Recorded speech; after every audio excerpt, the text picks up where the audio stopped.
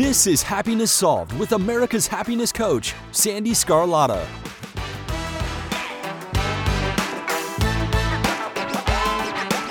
Hello, everyone, and welcome to today's episode. I am so thrilled you're here. Happiness Solved is dedicated to giving you content that is empowering, motivational, inspirational, and of course, a dose of happiness. It's my way to give back to the world and share other people's stories. This thing called life can be challenging, and my guests share their amazing stories, wisdom, and life lessons that demonstrate anyone can choose happiness. You see, happiness is a journey, not a destination. I am Sandy Scarlatta, America's happiness coach, author of Happiness Solved. I'm also a retired U.S. national and international figure skating coach. I have a gold medal in ice dancing. I've been a certified life coach since 2004, and I've been inspiring others to shift their mindset and choose happiness for over 20 years. I am so excited to share that my next book is coming out soon. I am a co-author in the fastest growing personal development book series in the world with Jim Lutz and Jim Britt.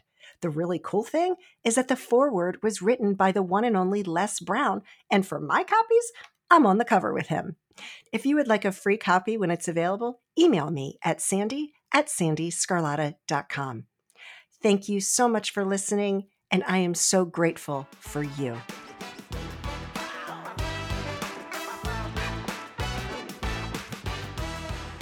Today's guest is Greg McDonough. Greg is the CEO of Blackburn Capital Advisors and the chapter president of the Entrepreneurs Organization of Washington, D.C. He is the thought leader in financial management coaching using his 25 years of business experience along with his innate ability to understand financial information. Greg supports entrepreneurs who want to get away from relying on their gut feeling for decision-making. He is a 7-time Ironman finisher, an author and podcaster, and a proud family man. Greg and I go back a long way, so of course, I was so excited for this interview.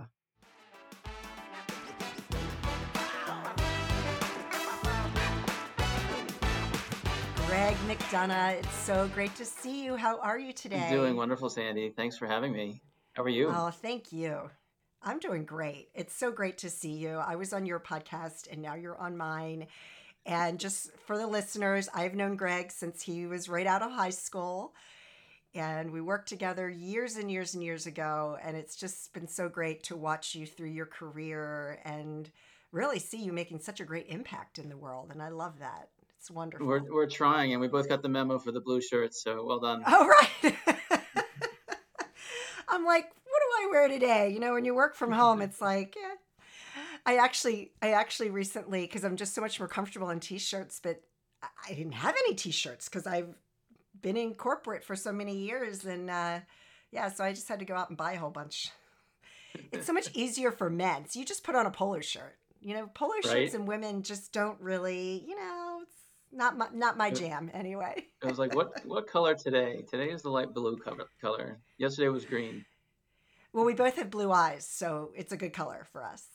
That's right. That's right. All right. So tell me about how you got to where you are today, because I know you've had a very strong career. You're now CEO of your own company, president of the Entrepreneurs Organization of Washington, D.C. How did you get to this point? Because the kid that I know was not like this finance guy. Yeah, Sandy, it's an awesome question. And it's funny, like when you're in the moment, it doesn't make any sense. But when you look back, there's a straight line. And my straight line for this, what I'm doing now, started in my last elective and my first degree at George Mason. So I started at George Mason trying to be a civil engineer. And 7 to o'clock. Follow in your father's footsteps. That's yes. Right. The 7 o'clock calculus class and the fraternity life and not living at home and trying to make the soccer team and all those things just didn't line up for good academic performance. And so eventually I ended up in economics, and that was the degree I was going to be able to graduate with. And who knows where that was going to take me. And the last class I took was a finance class, and I absolutely fell in love with the subject. I aced the final. I think I got like a 98 out of 100, and I was arguing with the teacher what 2 points did I miss, and it was something silly. And literally, like, graduated, walked, ran right back to the registrar's office, and re-enrolled at Mason to get a second degree in finance. And around that same time, I was working as an intern at Fannie Mae, which is a huge mortgage finance organization. And the stars just lined up for me. And so I got a second undergraduate degree in finance, then got a master's degree in finance. And then when the entrepreneurial bug happened, I was at Fannie Mae and they had a corporate venture capital group that I was a part of. And we were investing in the first bubble, but mortgage related technology companies. And one of the companies needed a CFO type for a short period of time. And so I went to this company, Dexma, for about 6 weeks in Edina, Minnesota in the middle of winter and was their CFO. And so it was like this startup entrepreneurial vibe. They made me a job offer. I walked outside my hotel. There's 12 feet of snow piled up. And I said, I don't think I'm ready for Edina, Minnesota, but this is something that I'd be interested in doing. And really since then, I've been either putting out my shingle or being CFO of types of businesses. And then recently sold my last business about 3 years ago after buying it from a Chapter 11 bankruptcy process. And I've had this shingle out doing financial management consulting and coaching for a handful of small businesses and organizations around the DC area. So how were you able to make an impact on those businesses from a mindset perspective? Because I know you and I had talked, and for a business owner, a big part of their pain points are the finances, right? And I'm a small business owner myself. We all have that struggle, and it's hard to keep that momentum going. It's hard to keep your mindset in the right place when you're worried about the finances. So what do you bring to the table for these businesses? Yeah.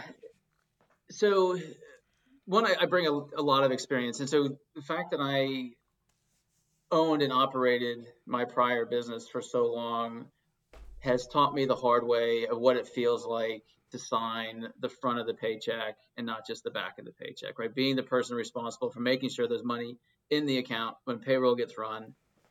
And I've done all the silly things like financing payroll on your credit card or, just some of the no-nos that we all get into.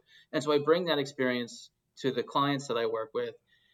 And from a mindset perspective, what I'm finding is in order to have a clearer mindset, especially around money, you need to feel organized. And what I mean by organized is, for me, that your balance sheet makes sense, that your income statement makes sense, that they're telling the same story. There's not all this mystery in between. I've got many clients that come to me and they say, Greg, my income statement is performing well, but I don't have any money in the bank. And then I try to figure out why. And most likely, right, there's things that they're recording maybe on their balance sheet that should be on their income statement, or they're taking distributions and they kind of forget that they took a distribution. And so, or they're not collecting their bills on time. And so from a mindset perspective, what I'm helping with is let's make sure that the house is in order so that when financial decisions come up, we don't have to worry that, well, maybe something else is around the corner that we're unaware of, is one. And then two, I'm a huge advocate for building cash reserves within businesses so that, one, you don't have to worry every week. And two, if an opportunity comes to hire somebody or to make an acquisition or to invest in technology, you've got the cushion. It's not spending the money and hoping. It's I've saved the money. I'm making the right decision, I think. But you've got that cushion. And so, again, back to your question around mindset, that alleviates a lot of the pressure and the unknowns and allows for a freer mindset, I guess, a yes and type of, yes, and we can do this and we can do that. But again, for me, it comes down to the fundamentals of having good data that gives you good information for good understanding, and then also having a cash reserve within the business for either the rainy day or investment opportunities. So you help people create that peace of mind around their finances. Yeah, that's right. That's huge. Right. And also it is, I hope, I'm very humble when it comes to this.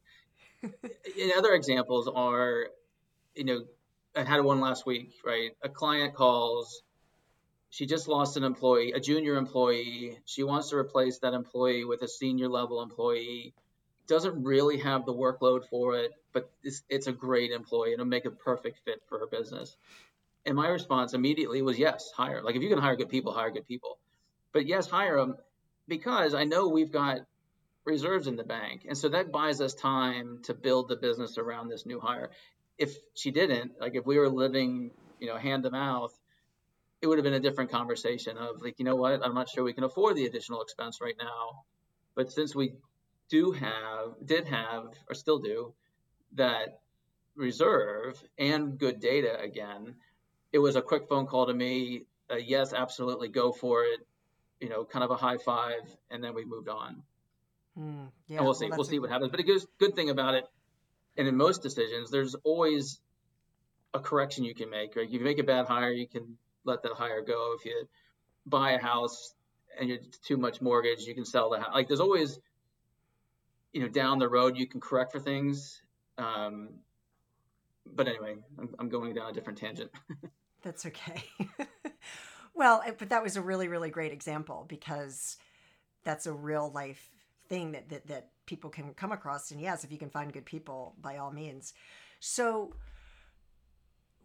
can you just, because I know for me, I didn't really understand the big difference between accounting and finance. And there's a huge difference there. But I don't know that, so for new business owners or people who are looking to start a business and you want to have that peace of mind, what is it about the finance aspect that makes a difference in the bottom line of an organization as opposed to just having a bookkeeper and keeping the numbers? Awesome question. And I suspect many different people would answer this in many different ways. For me, Probably. Accounting is scorekeeping after the game has been finished.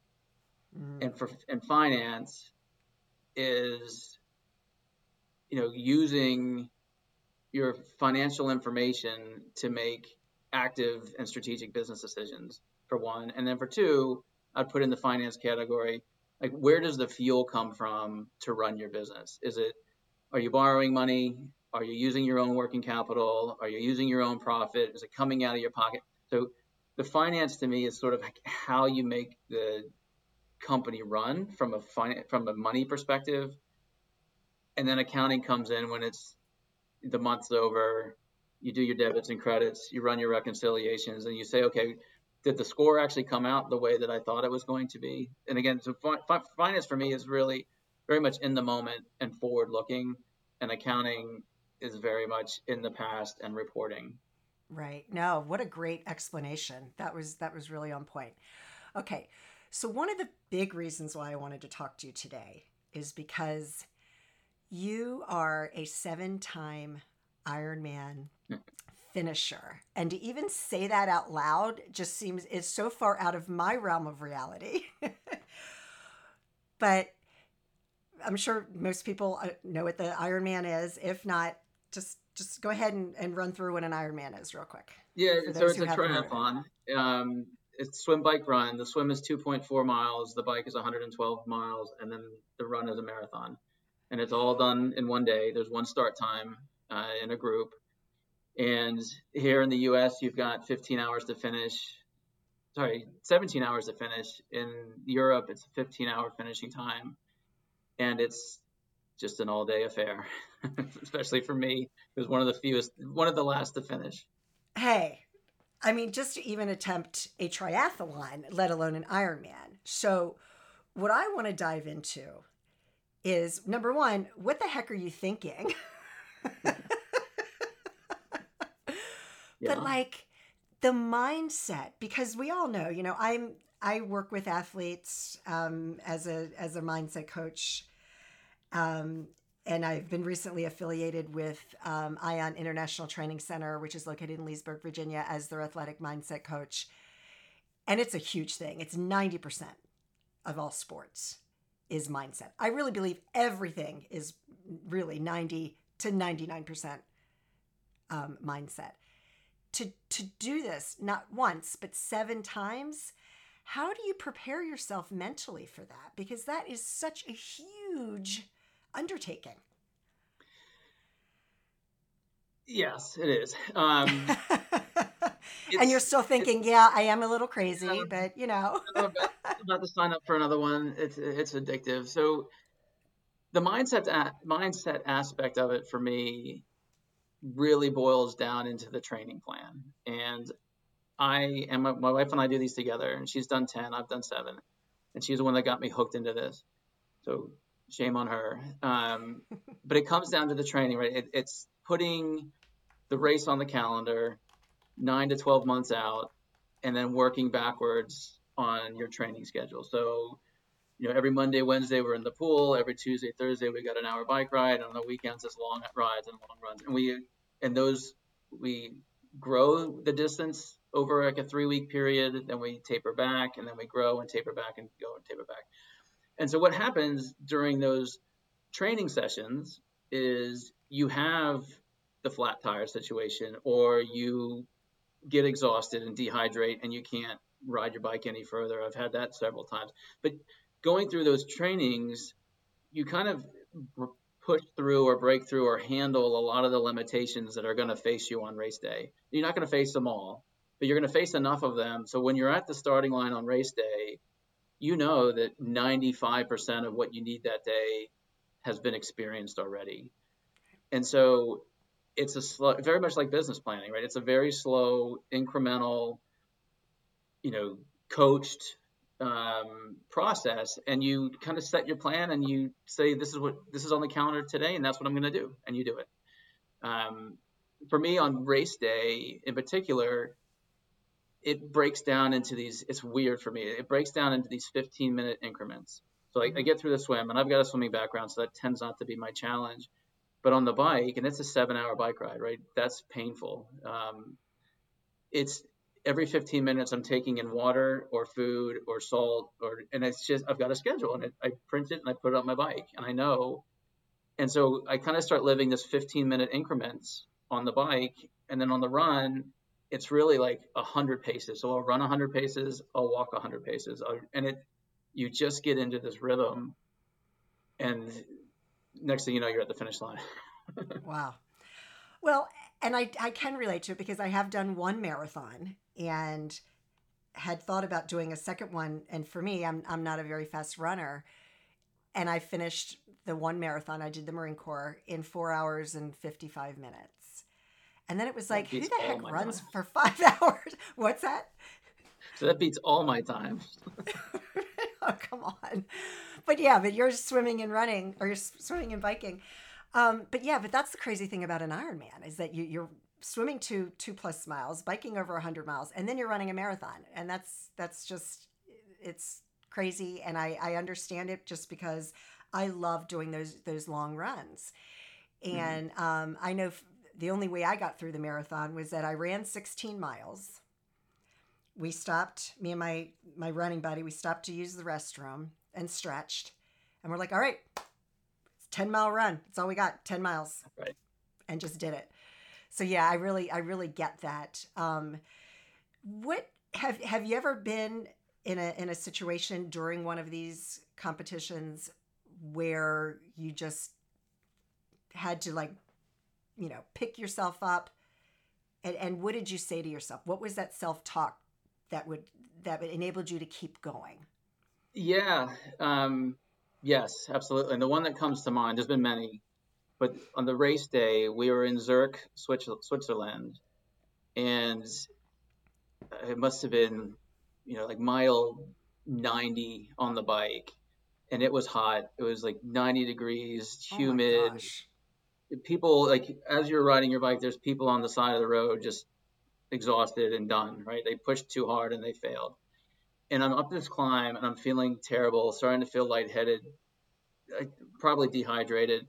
And at the top of the hill, there was an aid station. And I convinced myself that, you know what, in my first race, which is at Lake Placid, I had 3 flat tires. And across those flat tires, there was time that I was off my bike, probably for 20 minutes.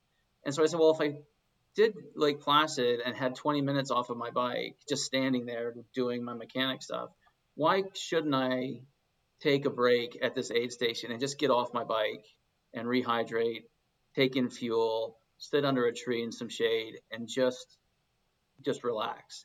And I did, and it saved my race, no question. Like I was on the point of, and I've been to that point and crossed it before and paid that consequence during a training. And I knew that, hey, this isn't good. And so I would rather risk not finishing than put my body through something it shouldn't have to go through. And so at that aid station, I got off the bike for 10, 15 minutes and had some nice conversations with the volunteers and got back on my bike. And it was also that race, and this was probably choked me up, but it was also that race, and I was on the run. And again, we're in Europe, so it's the sooner finishing time.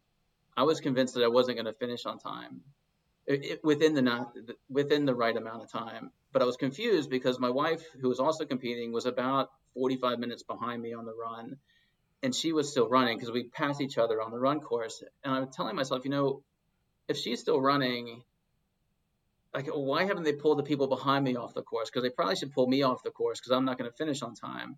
And I remember going up to this volunteer and asking how much time I had left. And this sweet girl said, "You've got 2 hours left." And I thought I had like 45 minutes. Oh my gosh. And I literally just started to cry. Like, I could walk this in. I'm going to finish. It was awesome. Well, yeah. I mean, have you ever had to finish by walking? Oh, yeah, absolutely. Everyone. Oh, okay. Well, I mean, I run across the finish line for sure. But I would say 70, 80% of my run is a walk.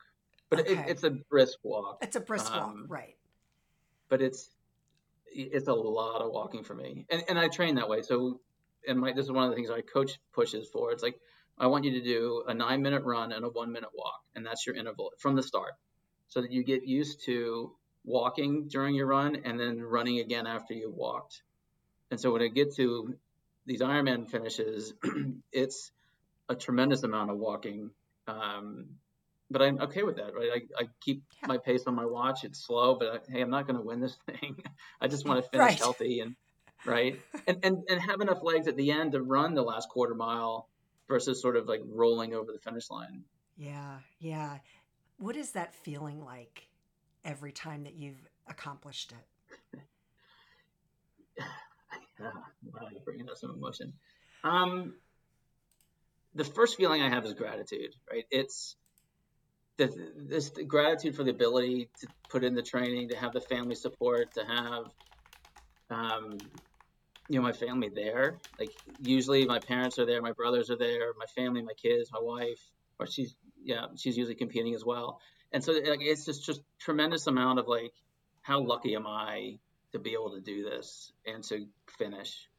And that lasts for about, 10 minutes, and then I'm looking to sign up for another one. Okay, so I just had to Google something because I'm curious. Because a friend of mine who's run a few marathons he was on my podcast, and he's like, "Sandy, you're like in the 1% of people in the world that have actually finished a marathon." I'm like, "Oh, that's pretty cool." Do you know what the answer is for how many? What the I don't. Okay. The first Ironman was held in 1978 with 15 competitors. Today, around 50,000 people finish any of the 25 full Ironman events per year. So it's basically about 1 in 10,000. I mean, it's like 0.01%. I mean, that's like an elite level, right? Sure. Like, it's really elite. Really elite. I'm so impressed. That's crazy. I was going to skip my run today, but now you're motivating me. And it's a hot day, so it's good training, right? That's right. To run in the heat. Yeah, I can't run in the heat. So when I was running, and I knew that I'd done like a half marathon or whatever, and I was like, why don't I try to do a triathlon? And at that time, we had a pool in our backyard. This was in 2001, 2002. And I was not a swimmer. Now, I knew how to swim. I was certified to be a lifeguard, but it's very different than being a swimmer, as you know, because you were a swimmer. I couldn't do it. I could not. Swimming is the hardest thing for me. And because I feel like for people that do triathlons and especially go to the Ironman point, I mean, you really got to have that swimming background because it is so hard. I was like, I can run, I can bike riding, yeah. But the swimming, oh, that just threw me completely. Yeah, and it's, there's a handful of reasons why that it's true, especially when you get into open water, right? I mean, it's one thing to be able to swim in a pool and get the laps in and get the distance in. Right. But when you get into a triathlon, it tends to be everybody in the water at once, and it's bodies hitting bodies, getting kicked in the face. You can't see, it's murky water because you're in some lake or an ocean or something.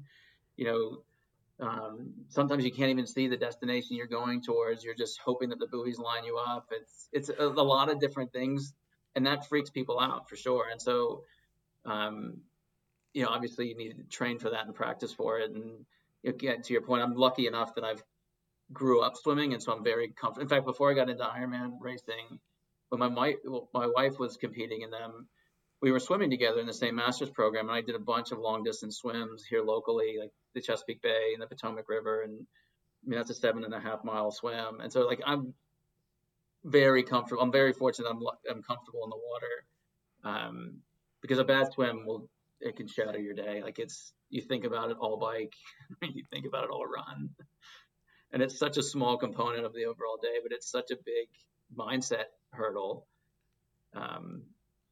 But that's what makes it an Ironman. Yeah. Yeah. So, last question. When it comes to running your business and being an entrepreneur and helping others, how does your Ironman training and that mindset help you and transfer to giving better advice or coaching to your clients? So there's two answers to that question. One is for me personally, when I'm training for a race, I find that my time management is much better than when I'm not training for a race. So right now we're not training for a race. We're supposed to be in Spain next month, and there's a whole list of reasons why we're not, but we're not training for a race at the moment. And I find I let work creep in, I let family creep in. Like all of a sudden I feel very out of sorts and out of balance because, when you need to get in a 4-hour bike ride on a Friday and a 2-hour run on the Saturday, you kind of prioritize all the things that are important, and all the things that aren't important go to the wayside. Right now, when I'm not training, I just deal with the urgent and I'm not dealing with what's important. And shame on me for that, which is another reason why I need to sign up for a race today. But secondary to that, and dealing with my clients and just people in general and entrepreneurs in general, right? I feel like the Ironman training teaches you that the pain you're feeling today, or the struggle you might be in today, or even the opportunity you might be in today, isn't going to last forever. And at some point in time, you're going to be able to recover. And the hard things are going to be hard, but they're only temporary, right? It's like, doing that climb in Zurich up that hill at 90 degrees and humidity, and I'm feeling like I'm going to just pass out on my bike. That's behind me now.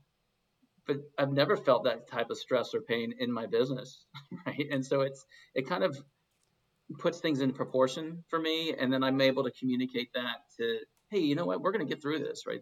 Let's just keep going and be positive and have the right mindset. What an incredible answer.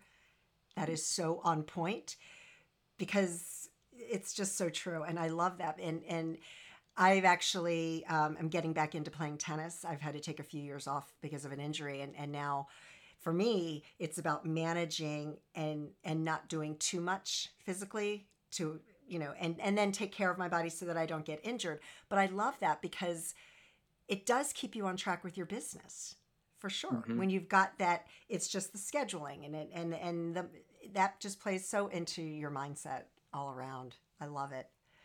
What else would you like to share with the audience that we haven't talked about today? And how can people reach you? Yeah, so great. So I'm on LinkedIn. It tends to be my platform of choice. I'm also available on email. So it's gmcdonough@blackburncap.com. And I'm assuming you'll have that in your show notes or something. Yep. So I won't spell it out. I get, final thoughts or words, as it comes to financial management, we talked about this at the beginning, like the pillars of my financial management strategy are, right, having good data and using that data to make your business decisions. I don't like seeing people making financial or business decisions just from gut feel. Like, granted, you have to at times. I get it. I've been there. But use your finances as a tool and make sure that they're in order and they match and they're actually, available and useful to you.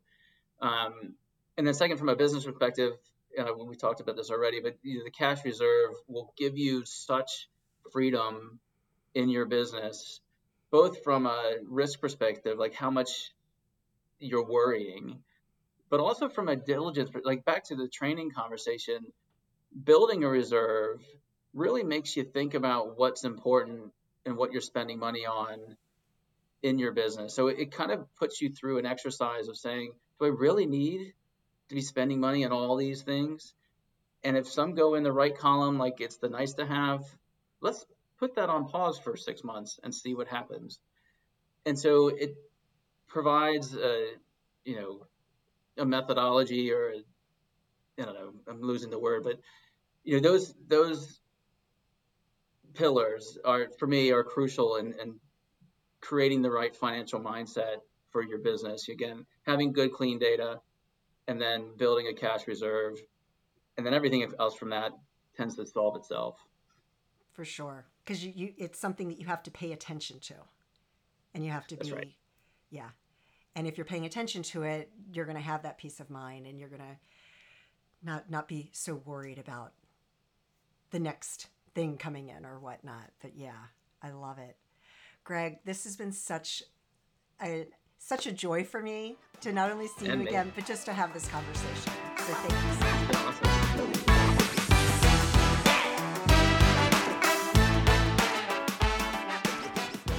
How awesome was that? My hope for you is that you learned one golden nugget that you can apply to your life and your mindset right now. So thank you so much for listening today. As always, I hope that you and your family are healthy and safe, and that your lives are filled with lasting peace, joy, and happiness. Take care, everyone.